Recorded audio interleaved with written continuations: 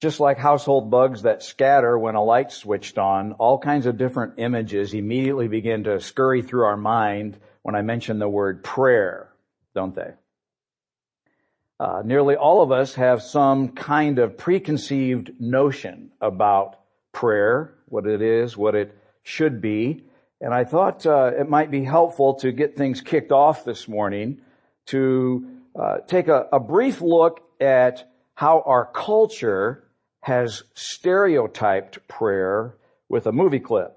And so in this scene from the movie Meet the Parents, Greg is going to be asked by his future father-in-law, Jack Burns, to say grace before dinner. Let's take a look at it. Prayer, as we have experienced it, can certainly be funny or disappointing, perhaps confusing, maybe boring, maybe irrelevant. Perhaps we've experienced it as memorable, powerful, even life-changing. Catholics know the Rosary and the Hail Mary very well. Mainline denominations repeat the Apostles' Creed as a prayer. Pentecostals are accustomed to binding the devil when they pray. Charismatics often claim the promises of God when they pray. We've all experienced saying grace at meals, and we've all got other kinds of preconceived notions about what prayer is or should be in our experience. As Melissa shared, last week we launched a brand new sermon series on prayer that I've titled The Amazing Possibilities of Prayer. Our conviction is that God intended for us to experience prayer as vital, as life-giving, and life-changing. I shared our 3 hopes for our 5 or 6 weeks together. First is that our prayer foundations would grow to be clear, biblical, and compelling. Secondly, that our practices would be simple and effective. And then thirdly, that our experiences in prayer would grow to reflect all that Jesus really intended. We began moving towards those goals last week as we unpacked our prayer baggage. That is, we were beginning to identify all of our excuses, our preconceptions, and we began echoing the request of the apostles to Christ, Lord, teach us to pray.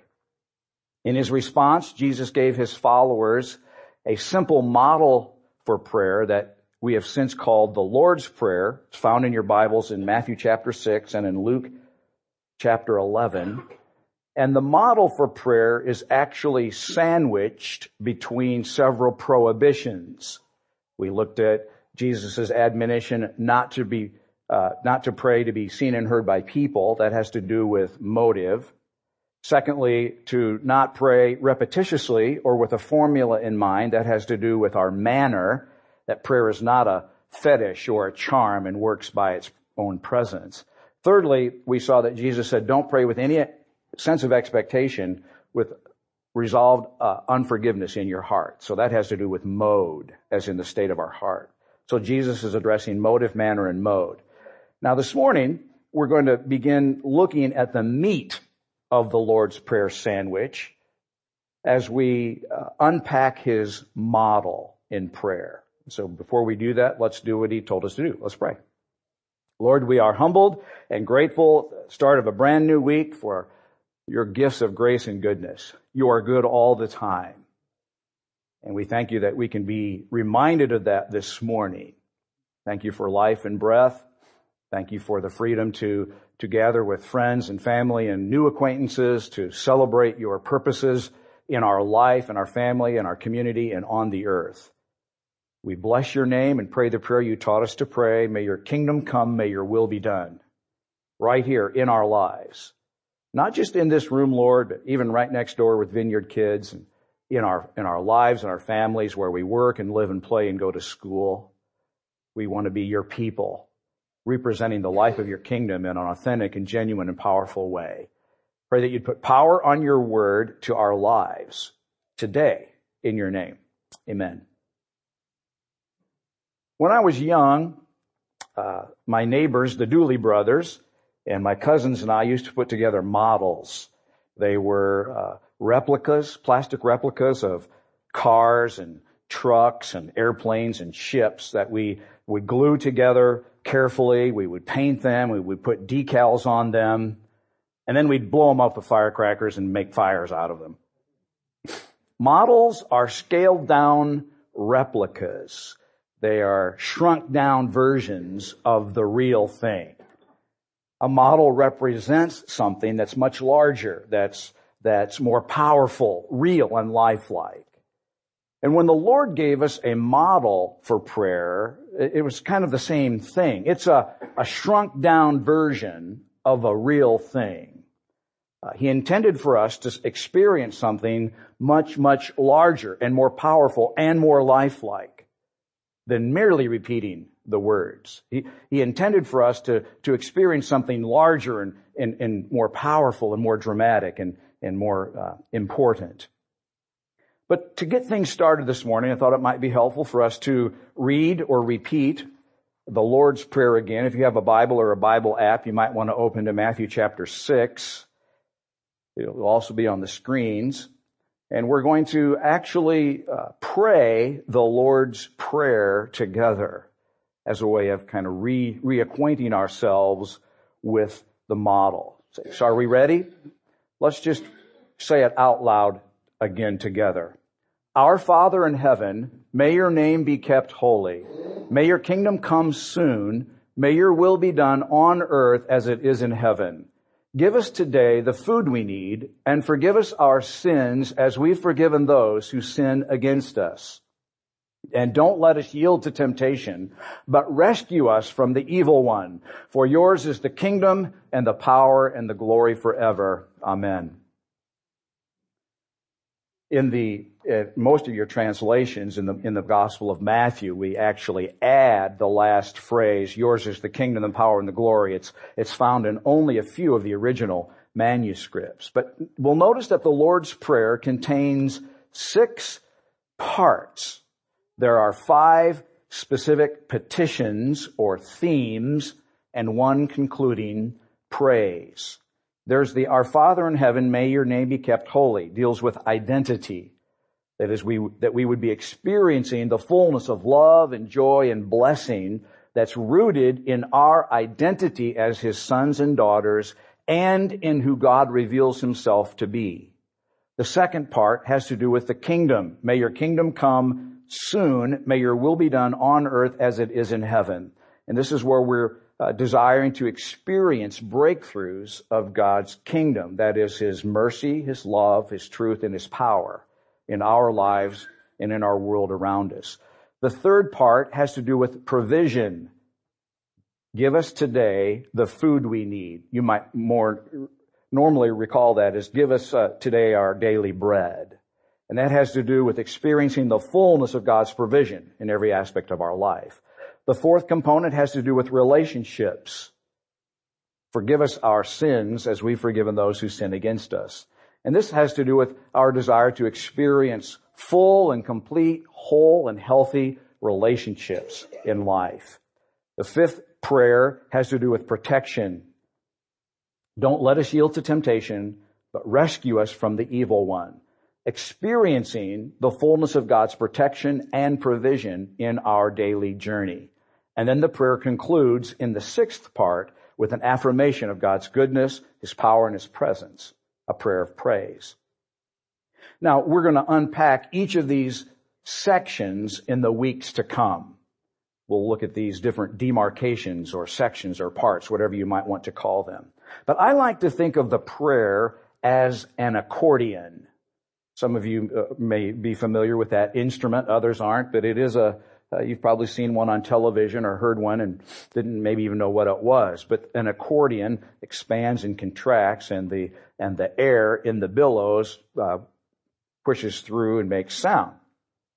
Now, each part of the prayer, like an accordion, can expand or contract, all the while making the music of prayer to the Lord's ears, okay? Now, remember, in prayer, we are simply directing our thoughts and our words to God, we're also listening to Him about the life that we're living together. That's all prayer is. It's nothing more complicated than that. And the Lord's Prayer gives us the tracks for our words and thoughts to run on. It's the model.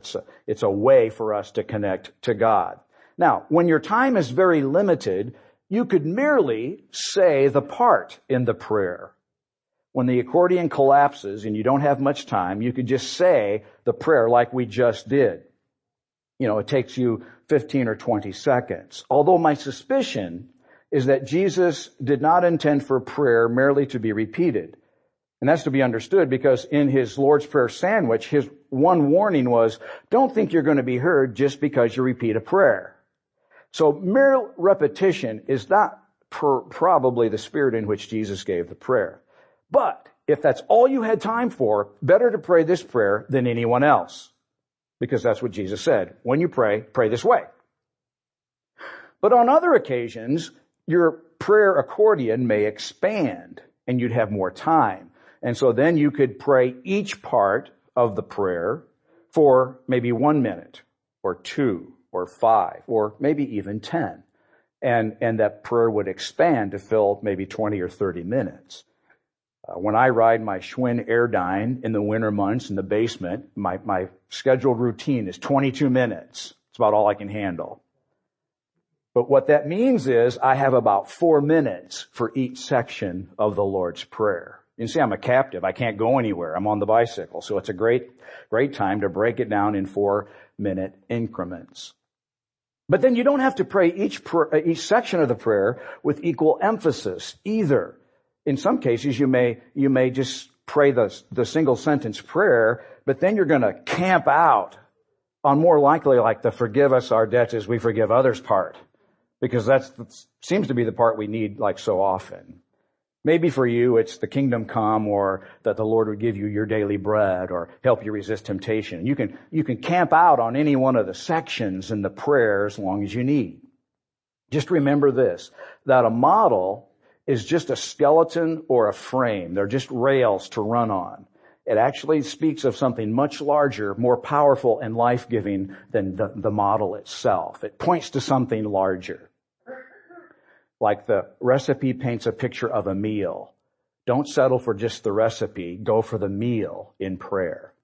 So let's begin unpacking the Lord's Prayer in part 1. You recognize it in other translations as, Our Father which art in heaven, hallowed be your name, King James. New International Version of the Bible is, Our Father in heaven, hallowed be your name. I like the New International Reader's Version. Our Father in heaven, may your name be honored.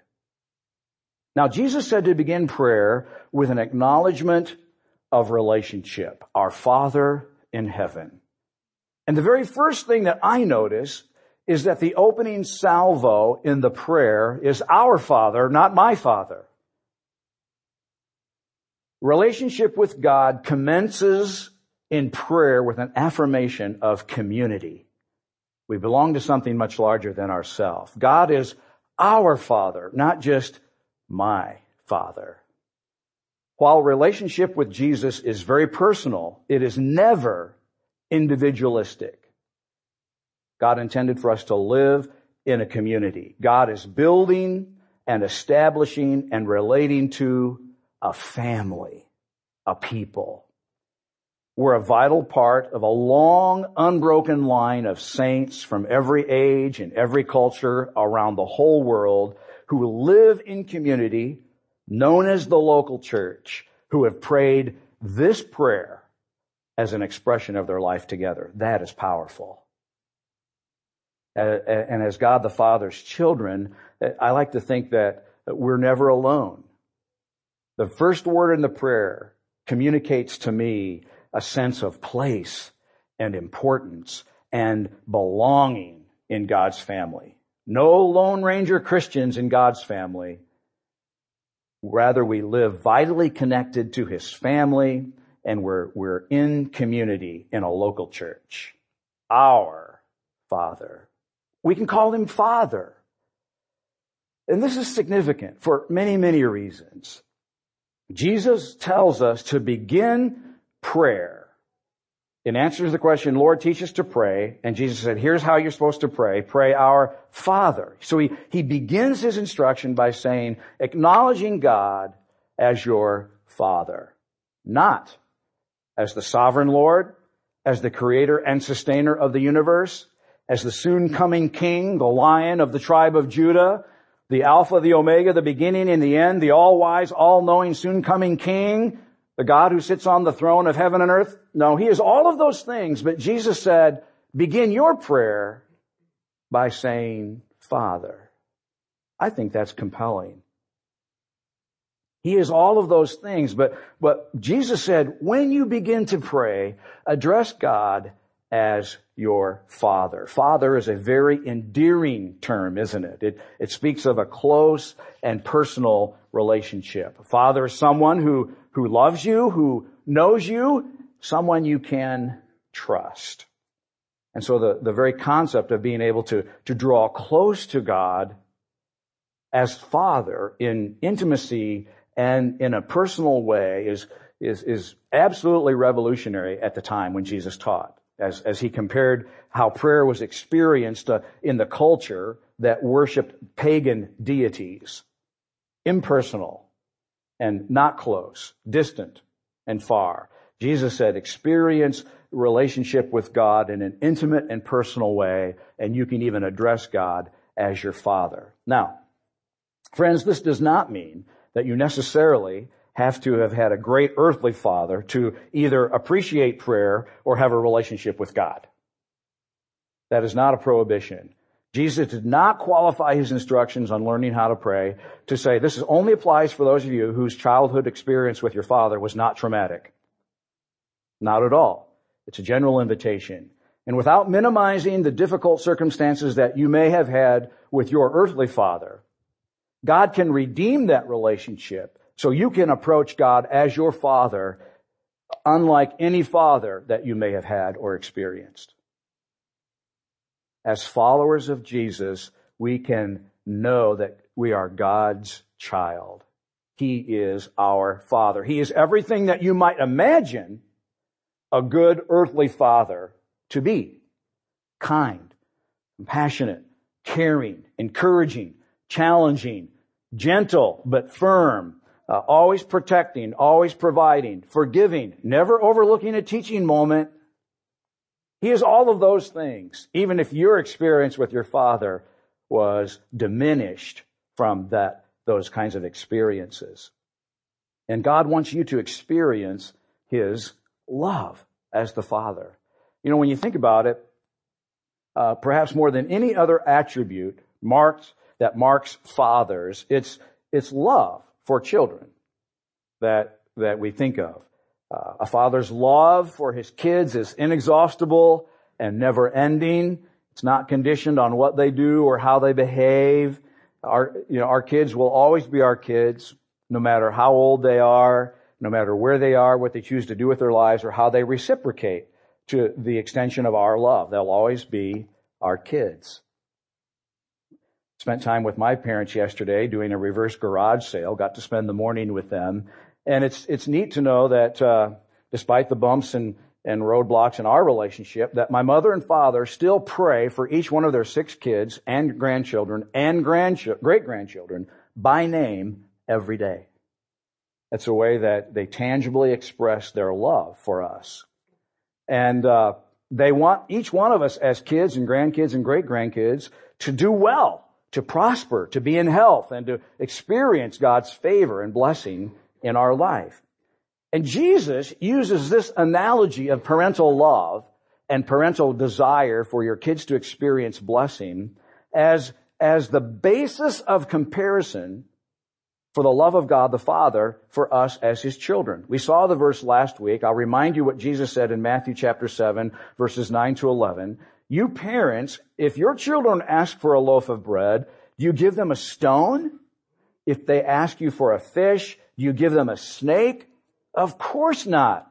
So if you sinful people know how to give good gifts to your children, how much more will your heavenly Father give good gifts to those who ask? Jesus uses what is known as a typical Jewish construction of the comparative superlative, the how much more, to make his point. You think you know how to give good gifts to your kids because that's how you're wired? You don't know anything how much greater God desires to give good things to you. Now, it is important to be perfectly clear. All people were created by God, but God is only the Father of the men and women and children who have been born a second time by His Spirit.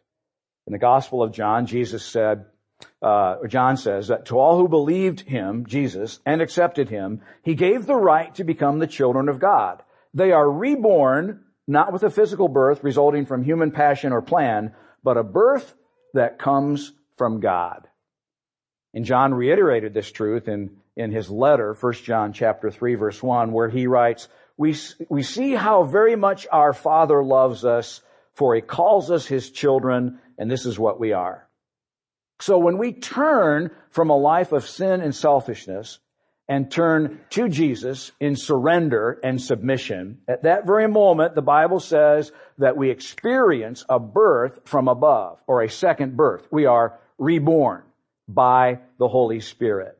And at that moment, God changes, the dynamic of our relationship changes from our experiencing God as Creator to experiencing God as Father.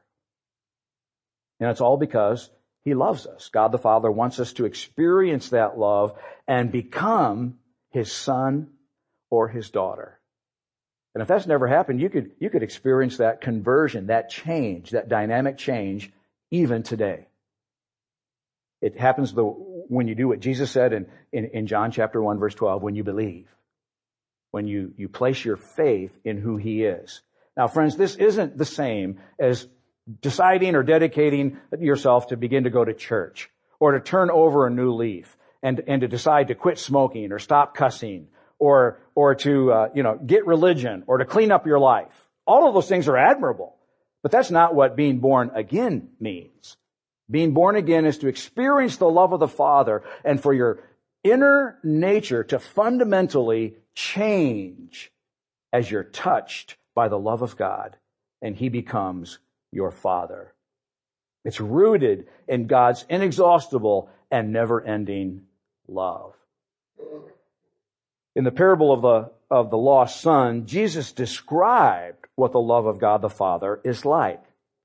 In that story, the younger of two sons was disobedient and rebellious, chose to take his share of the family inheritance, leave, and squander it on empty, vain, riotous, sinful living.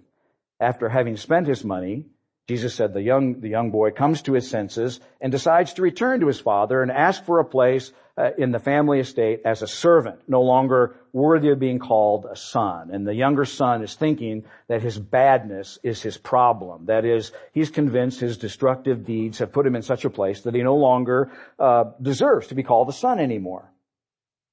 But God in the story is like the aged father who violates every sense of propriety and goodwill, dignity in the culture. He hikes up his robe and seeing his son a long way off, begins to run towards his rebellious, wayward son and says, "Son, I welcome you back into the family." He cuts off the son's rehearsed speech and says, "Stop, I welcome you in. I'm not holding your past against you because you are my son." And then the party begins and the father then turns to the elder son, and tells him to come on in. Now the older son thought that the father loved him because of how obedient he'd been. He'd stayed home and did the work. But somehow the older son thought that he was deserving because of all the work he's done. And the father tells him, "No, that you don't have it right either. I've always loved you regardless of what you did. Everything I had was yours. You didn't ever have to work for it." And so the point in the story that Jesus is making is that God's love cannot be earned, older son, nor can it ever be taken away, younger son. God's love is, period. Wow, that is powerful and revolutionary. God's love cannot be earned, neither can you ever lose it. It can't ever be taken away. God's love is. It is the most powerful, life-changing force in all of the universe. Then Jesus continues, and he says, you're to pray, God, our Father in heaven. Now, Jesus does not mean that as we pray, we should imagine in our mind's eye that God exists in some faraway, distant, non-physical, immaterial place, removed from us by a great distance, perhaps not even quite sure what's going on down here. Rather, the words in heaven speak of Jesus' rulership over everything. Now, it might be helpful for you to remember, as you read the Bible and relate to God, that there are two primary streams of revelation in the Bible about the character of God. That is to say, God reveals himself in two primary ways, both equally true at the same time. The first is as a loving Father, as we've already seen. And in this sense, God is immanent. That means he is close, personal, and at hand. He's approachable. But secondly, God reveals himself as a holy king, represented in this text by the language in heaven, our Father in heaven. He is the holy king. And as you read your Bible this year, you will frequently stumble across a verse like Psalm 47:2. For the Lord Most High is awesome. He is a great king of all the earth. It's a common theme that runs through the Bible. Jesus is the king who rules the entire universe. He rules, he reigns, he has the power to act. And in this sense, God is transcendent.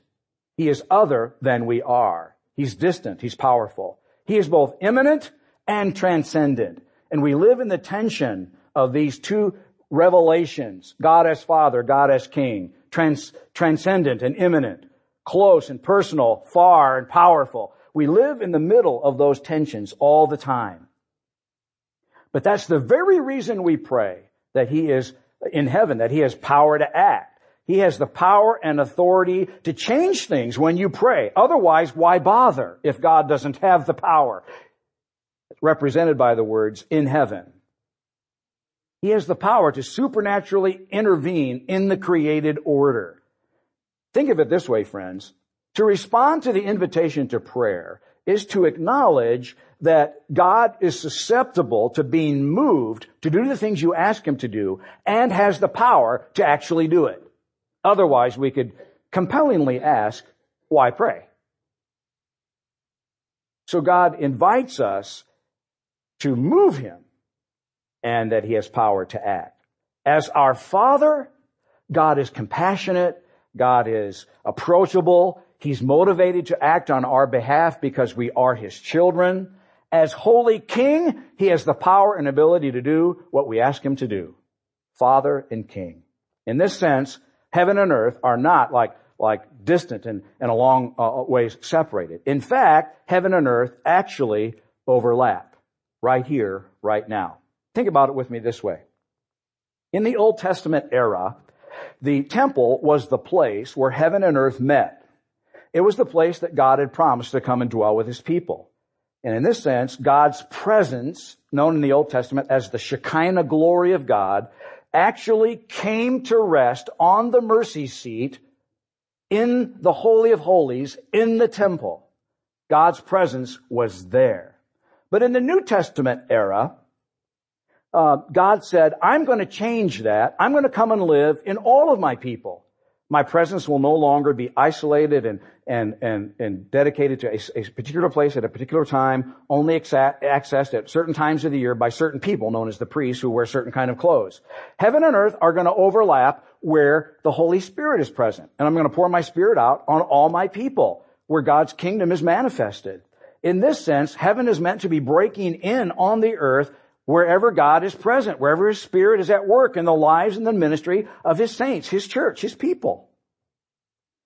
And in this sense, God's empowering presence through the Holy Spirit is already here on the earth. And so heaven and earth are forever integrally related and locked wherever God's Spirit is at work. In this sense, heaven is not farther away than right here in this room. Heaven and earth are touching where God's Spirit lives right here in us. In you.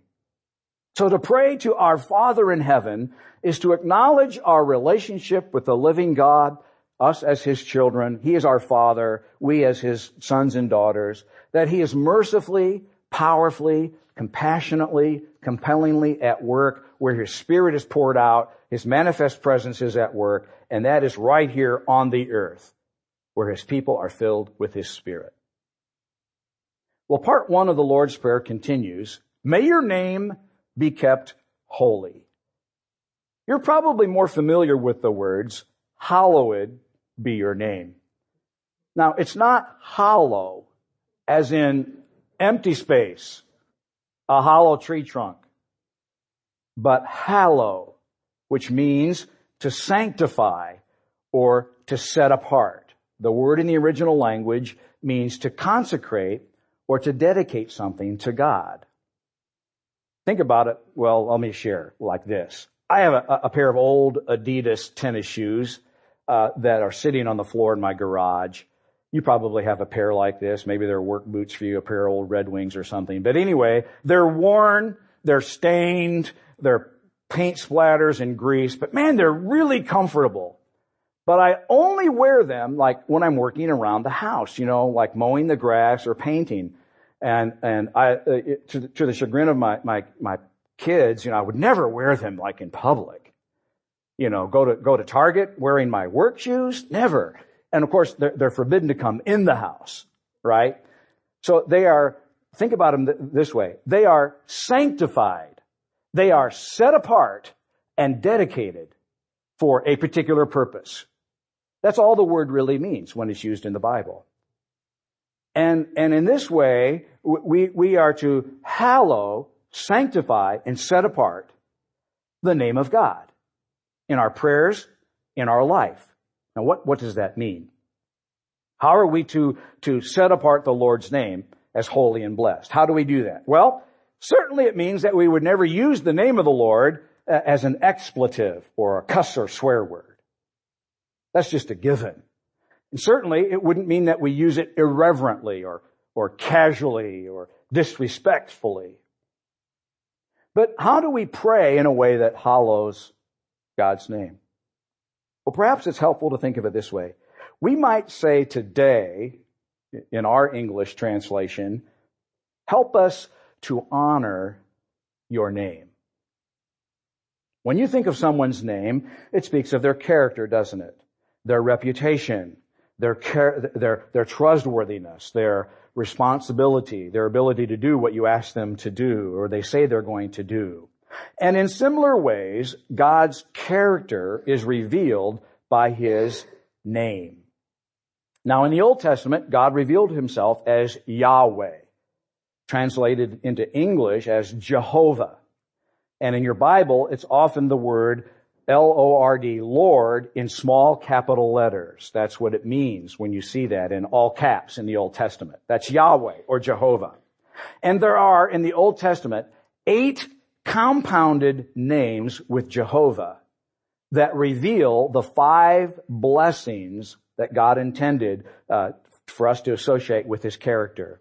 There are 5 different dimensions of His character that point to the fullness of blessing that comes in the person of Christ. In fact, I even love how Eugene Peterson translates this part of the Lord's Prayer. He says that we're to pray, Lord, reveal who you are. Now, when we pray for God's name to be honored or hallowed, for His name to be revealed, I think we're asking God to establish 5 core truths in our lives. Establish 5 blessings, and they all begin with the letter S for the sake of being easily remembered. Blessing number 1 is salvation, the forgiveness of sin and deliverance from its power. The name Jehovah Sidkenu, the Lord our righteousness, reveals God's gift of forgiveness through His blood, the release of its grip on our life and our freedom in life. Jeremiah 23:6 is, those of you who like references for where these compound names are actually used, I'll give them to you. And then the name Jehovah Kadesh, the Lord who sanctifies, reveals God's intention for us to be set apart and dedicated for His particular purposes. Exodus 31:13. So blessing 1 is salvation, forgiveness from sin. Blessing 2 is the fullness of the Spirit. The S word is Spirit. The name Jehovah Shalom means the Lord is our peace. Judges 6:24. It speaks of wholeness and harmony in relationship to God. And then the name Jehovah Shammah means the Lord is there. Ezekiel 48:35. It speaks of the promise of God's continual abiding presence where His Spirit is manifested. So the blessing of the fullness of the Spirit. The third blessing has to do with health and healing or soundness. The name Jehovah Rapha means the Lord who heals you. Exodus 15:26. I am the Lord who heals you. And it speaks of physical health and a soundness of mind and body. The fourth blessing has to do with freedom from the curse. That speaks of success.